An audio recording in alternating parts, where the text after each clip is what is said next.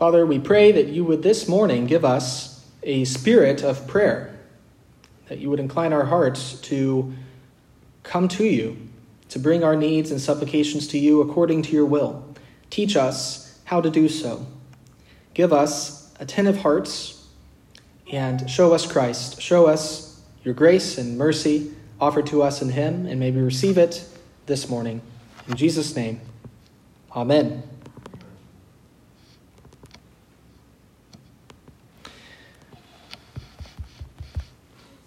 Today we continue our mini-series on the Lord's Prayer. 2 weeks ago, we had John Mavis here last week. I hope you enjoyed having him and some of his children in town. Ivy and I enjoyed the time to see family before the school year gets started. So from 2 weeks ago, we are continuing now our mini-series on the Lord's Prayer. We noted last time the way that the petitions are divided. The first 3 petitions of the Lord's Prayer seem to fit together in one unit, and the last 4 go together as a second unit. Last week we looked at the first half, and those first 3 petitions focus on God. So one of the first things we can learn from the Lord's Prayer is it doesn't begin with us, but it begins with our gracious and heavenly Father. It begins with the desire of our hearts, knowing him as our Father through Christ in the gospel, our desire that his name would be hallowed, that his kingdom would come, that his will would be done on earth as it is in heaven. That's different than the way pagans prayed. Pagan prayer was all about getting these deity figures, almost like exalted Hollywood celebrities with superpowers, really, to do things for them, to get their will done. Jesus reorients our prayer. God is ultimate, not us. His will is supreme, not ours. In our prayers, we are to recognize the supremacy of God over all things and align our will with his. That's fundamental, that's crucial to prayer, and that's the first 3 petitions. This week, we consider the final 4. The second half. And here, the focus of the Lord's Prayer shifts. Having begun in heaven, we now move to earth. Having started with God and his glory, his will, his kingdom, we now consider man and his needs. So we come to the 4th petition in the Lord's Prayer. Give us this day our daily bread. The transition here is stark. It gets very earthy very quickly. Hallowed be your name. Your kingdom come. Your will be done. Give us bread. While the rest of the Lord's Prayer that we've considered so far could be perhaps read just more in a spiritual fashion, this petition brings us right into the whole realm of the ordinary, of day-to-day life, of food, drink, clothing, shelter, of fields and lands and weather and harvest, of the marketplace, the public forum, government. All of this is implied in this prayer, give us bread. In doing so, Christ teaches us that the things of earth, these ordinary, day-to-day things of life, are not bad or evil. And it's not unspiritual to ask God concerning those things. Give us this day our daily bread. Give us what we need. Provide for us physically. Give us the food that we need. Notice he's not telling us to ask for our weekly bread. That would be nice, wouldn't it? Our monthly bread. Right? I would just like all the provisions that I'm going to need for my whole life. Just give it all to me right now. And then I'll know, okay, it's all there. I can just put it in some bank account and I don't have to worry. No, Jesus teaches us to pray for daily bread. This is a modest request. We ask God to give us the food that we need for today, the provisions that we need to care for ourselves and our families. This chastises our tendency to idolize material goods. Maybe you remember if you were raised in a Christian household, taught to pray and that sort of thing, you probably remember praying for $1 million You probably remember praying that, you'd win the lottery or find, treasure, things like that. Well, Jesus is teaching us not to idolize material goods. It's a modest request, not asking for too much, but not for too little either. We see the same request here voiced by the sage in Proverbs 30, 8 through 9. That sage prays, "Give me neither poverty nor riches. Feed me with the food allotted to me, lest I be full and deny you and say, 'Who is the Lord?' Or lest I be poor and steal and profane the name of my God. Give me neither poverty nor riches. Ask for daily bread. Ask that God will provide for you what you and your family need each day. And if he in his mercy does give you more than that, which I should note as Americans, he regularly does that here. Okay, so thinking about third world countries, thinking about other places you might be in the world, poor here is not the same everywhere. If he deigns to give you more than your daily bread so that you have an abundance, rejoice that he has done far above all that you ask or think. Right? Because you prayed for your daily bread. You didn't pray for all that. Rejoice that he gave you more than you ask or think, and pray now for the grace to use your excess well. Because if there's one thing Scripture teaches us, it's that abundance can be a spiritual danger. Moses writes in Deuteronomy, or he preaches to the people of Israel in Deuteronomy, beware, lest when you come into the land of promise, and you inherit all these fields and vineyards, and you're stocked full, and you have more than you need, beware, lest you turn in your hearts from the Lord. Because when you have more than you need, you start to think, I don't need God, I have this stuff.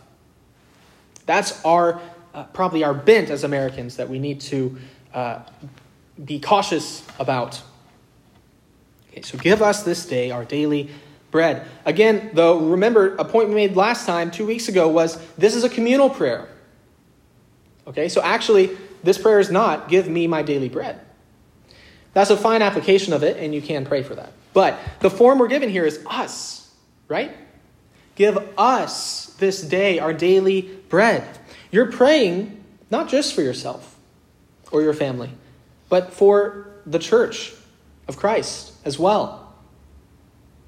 So this means in praying this prayer, that us includes not just you, not just your family, but it includes the community of Christ, the church. And so we're praying, in a sense, for one another's temporal needs when we pray this prayer together.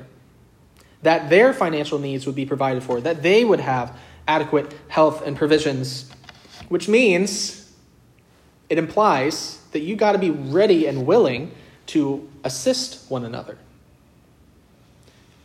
Again, there's the hypocrisy point that we can bring into the Lord's Prayer. It doesn't do to ask God, may your kingdom come, if you're not willing to do any part and help in being used by God to make that kingdom come.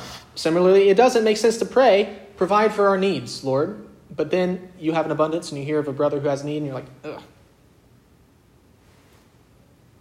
It means being ready and willing to assist one another and be the means by which this prayer is fulfilled in one another's lives. So, give us this day our daily bread. The fourth petition.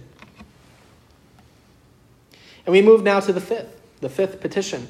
And forgive us our debts as we forgive our debtors. Notice that this prayer comes right after the prayer for daily bread. So, daily bread, what does that imply? You're praying this every day. You don't pray for daily bread once a week. You pray for daily bread every day. So this is a prayer for every day. And every day, that means you're going to say, forgive me my sins. Along with your daily bread, you need daily forgiveness. You don't go a day without needing forgiveness. That's implied here. We sin both in the wrong things that we do, whether of mind or will or actions. We also sin in the good things that we fail to do, the things that God calls us to do that we're not doing. So when you think about the the expanse of that, you'll realize we're in constant need of God's grace and forgiveness. So it is fitting to ask him for it. Now you might have wondered in time past, why do we ask God to forgive us if he already has forgiven us? Right? As a Christian, if I ever, sin or do something wrong, that's bound to happen, right? If I sin as a Christian, am I like reverting back to this unforgiven state and God is now this wrathful judge again once more and I need to, forgive me? That's not how we should think of it. Rather, Jesus here would be speaking of a kind of fatherly forgiveness. It's the kind of forgiveness that we might say a parent extends to their child when their child has rebelled against him. When we sin against our Father as believers and confess that to him and ask him to forgive us, he does forgive us, but it's not because he's switched to being this, wrathful judge over against us as his children, but because it's a means of restoring broken fellowship and nearness of communion with him. This is why in Scripture we read the Apostle Paul exhort the Galatian Christians, keep in step with the Spirit. For the Ephesian Christians, do not grieve the Spirit of God, by the way you live. So there's this broken fellowship and communion with God that happens when we sin. And so the forgiveness is a means of restoring this relationship. And also this once for all judicial forgiveness that we have in Christ. There's no condemnation for those who are in Christ. You are justified by faith. That once for all forgiveness that occurs when you believe is, in a sense, that's re-experienced and felt again by us throughout our lives, and especially when we confess our sins to God. So we pray, forgive us our debts, picturing sin as a kind of debt against God that merits punishment. Forgive us of those. Don't punish us. Forgive us our debts. Jesus does not stop there, does he? As we forgive our debtors. Wow. Can you pray like that? You do it every time we pray the Lord's Prayer, right? But think about that. Forgive me my debts against you, God, as I forgive my debtors. Brothers and sisters, beware of the sin of bitterness. Beware of the sin of returning evil for evil, of wanting to hurt people who hurt you. Beloved, do not avenge yourselves, Paul says in Romans 12, verse 19. Don't think that because you haven't killed someone that you don't have a vengeance problem. You can avenge yourself with a look. You can avenge yourself with the rolling of an eye, the tone of your voice, the words that you say, the words that you don't say. How serious is holding a grudge? How serious is harboring ill will? Jesus tells us how serious it is in Matthew 6, verses 13 to 14. For if you forgive men their trespasses, your heavenly Father will also forgive you. But if you do not forgive men their trespasses, neither will your Father forgive your trespasses. If you are a Christian, then it is the height of hypocrisy and arrogance to hold a grudge or hold on to bitterness towards someone who has wronged you. Why? How much have you wronged God? How seriously have you sinned against God? I'll give you a hint. The wages of sin is death. Okay, the wages of sin is death, eternal condemnation.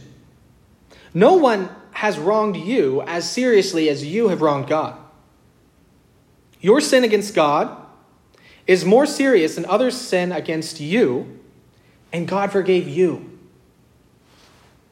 If you truly grasp the grace of God and the knowledge of his love extended towards you in Christ, you would not be holding on to a grudge or bitterness or ill will towards another for how they may have wronged you. So if you have a heart of unforgiveness towards someone, you must repent of this before you will experience assurance of your own forgiveness of sins before God. If God has forgiven you, who are you not to forgive others? But if you do not harbor bitterness or ill will towards another, if before God at least you say, help me with this, I don't want to be this way, give me the grace to love my enemies, right? We all might struggle with this.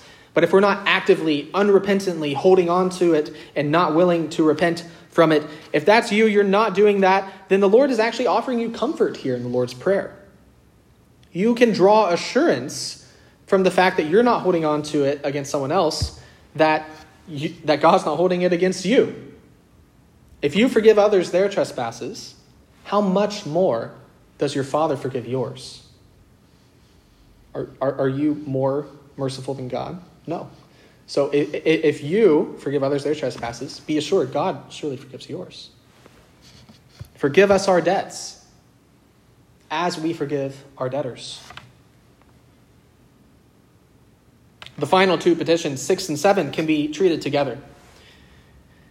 And do not lead us into temptation, but deliver us from evil.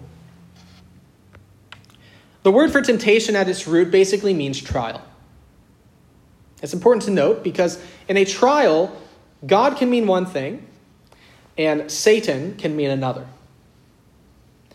God intends trials in the lives of believers to test their faith, to show the genuineness of their faith. Satan intends, through these trials, to destroy your faith and to draw you into sin and unbelief. So Jesus is here commanding us to pray that God would not lead us into such trials in which Satan would tempt us towards sin and unbelief, but that we would be delivered from them. We pray to be spared the trial, that we may be spared the temptation. But if we are not spared the trial, then we pray that we would be spared the temptation at least, that we would be delivered from the evil one. Where it says, do not lead us into temptation, but deliver us from evil. That could be translated also from the evil one. Satan, or rather, as one theologian notes, Jesus himself was led into temptation and then delivered from the evil one. Matthew 4, verse 1 says, then Jesus was led up by the Spirit into the wilderness to be tempted by the devil. Right? Led up by the Spirit to be tempted by the devil. After fasting 40 days and 40 nights, he withstood satanic temptations, 3 of which are recorded in the Gospels, that he might be a merciful and faithful high priest to us in our temptations, in our trials. We must pray for ourselves in our church that God would not lead us into trials or temptations, but that he would preserve us from them and preserve our faith and preserve us from the assaults of Satan. We pray that he would keep our teaching pure, our confession of faith pure, our worship well-ordered and sincere, our love genuine, our fellowship strong, and our faith unshakable. Apostle John writes in 1 John 3, verse 8, for this purpose the Son of God was revealed, that he might destroy the works of the devil. So we pray against the devil and all his works. We pray for deliverance from him. Finally, we come to the concluding doxology. For thine is the kingdom and the power and the glory forever. Amen. This ending is missing in some early manuscripts. Should be aware of that. So there are manuscripts of the New Testament that we compare together to construct the original documents. Some of the early ones lack it, but there are early attestations to this concluding doxology as well, and the vast majority of later manuscripts include it. So there's some debate about whether this doxology was original to Matthew's gospel. Certainly, no major doctrine hinges on whether or not this little phrase is part of the Lord's Prayer originally. I will treat it here as authentic. Okay, but do know it's up for debate a little bit, but this is not adding any new doctrine that's not from the rest of Scripture. But this final doxology, for thine is the kingdom and the power and the glory forever. Amen. This bookends the prayer and in a way refers back to the first three petitions where we started with God. So thine is the kingdom, matches your kingdom come, and the power, the authority, we might think of your will be done. And then, and the glory. Yours be the glory. That glory of God and his exalted majesty reminds us of hallowed be your name. Be treated as the Holy One. So this doxology refers kind of back to those first three petitions, grounds us once again there, and really grounds the whole prayer in the glory and kingdom of God. We do not bring our requests before God on the basis of our own worthiness or our own goodness, but we ask all these things of him in the prayer for the sake of his name and praise. Your will be done. Your kingdom come. Give us bread. Forgive us. Preserve us from temptations. Why? Because yours is the kingdom and the power and the glory. Our prayers are rooted in God's name and God's praise. So this gives us great confidence that God will certainly hear and answer our prayers, which is what amen means. Amen. It's what we say at the end of prayer, right? It means so shall it be. It's expressing a confidence that God certainly hears and answers prayers according to his will. So that concludes our exposition of the Lord's Prayer, moving through each petition. In conclusion, I want to make a few observations by way of applications to our prayer lives. 2 weeks ago, I mentioned the Lord's Prayer is not presenting us with the only true and valid form of prayer. It's not as though every time you pray, it has to be the words of the Lord's Prayer. Can't pray anything else. Rather, what we're after is having our prayers shaped and oriented by the Lord's Prayer. Our prayers should be shaped and oriented by the Lord's Prayer preeminently, and also by other prayers in Scripture which teach us how to pray. So what's the best way that we can obtain that end? The best way that we can ensure that our prayers really are tracking with and aligning with the Lord's Prayer and other prayers of Scripture as well. Here I think it's helpful to note different ways that you can pray biblical prayers. Okay, so there are different ways you can pray biblical prayers or passages. The first one is reading or reciting the prayer word for word. This is what we do in our corporate worship services with the Lord's Prayer and other prayers. When we have Psalter readings on morning prayer days, we are, there's biblical prayers, and we are praying them word for word. We're making those prayers our own, just taking them up on our lips. That's one way you can pray. If you say, I struggle with prayer, open up to the book of Psalms and get going. Read it out loud as your prayer to God. And that shapes your prayers. That shapes what you're asking for. You'll ask for things that you may not have been inclined to ask for that way. So just pray the Lord's Prayer.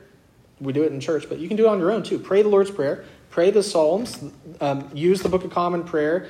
In your devotions, it'll have you do that. So that's the first way that you can have your prayers shaped by Scripture. Just read it. Recite it word for word. Another way is paraphrase. So this means following a pre-written prayer, but stopping and doing some kind of off-the-cuff riffing and expanding on each line as you go. It does require you have a pretty good understanding of the prayer that you're trying to paraphrase. So if you want to hear a little bit more on that method, I would encourage you to look up online a letter by Martin Luther called A Simple Way to Pray.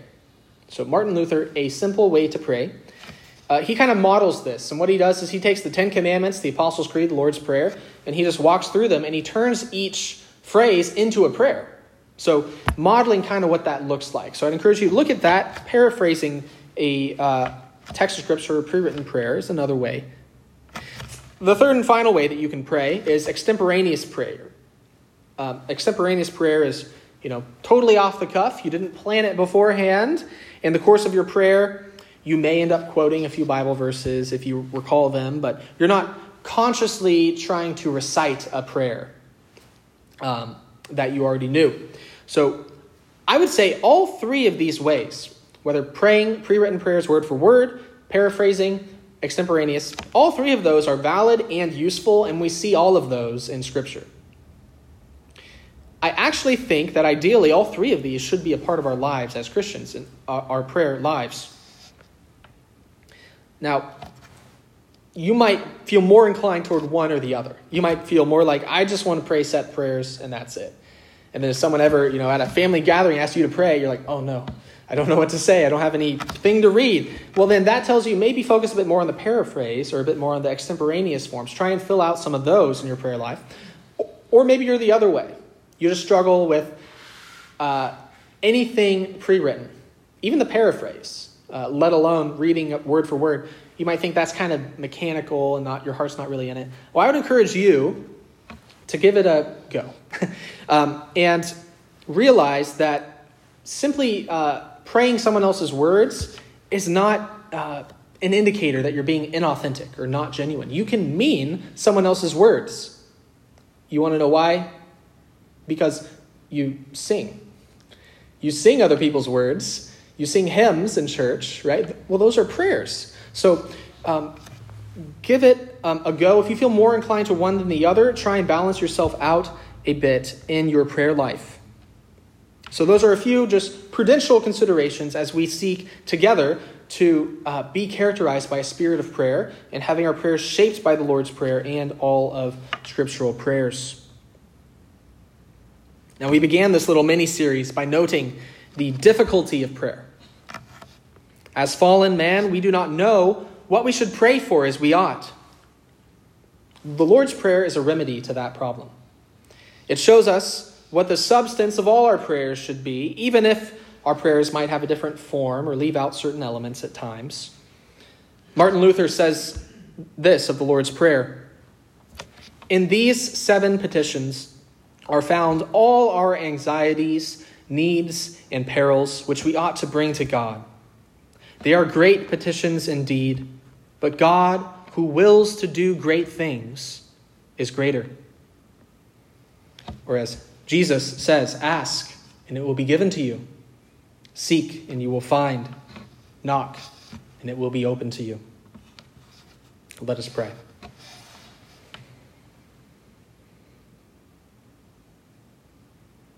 Father, we praise you. We thank you that you are high and holy and exalted above all things, but that you also are gracious and merciful, that you provide for our needs.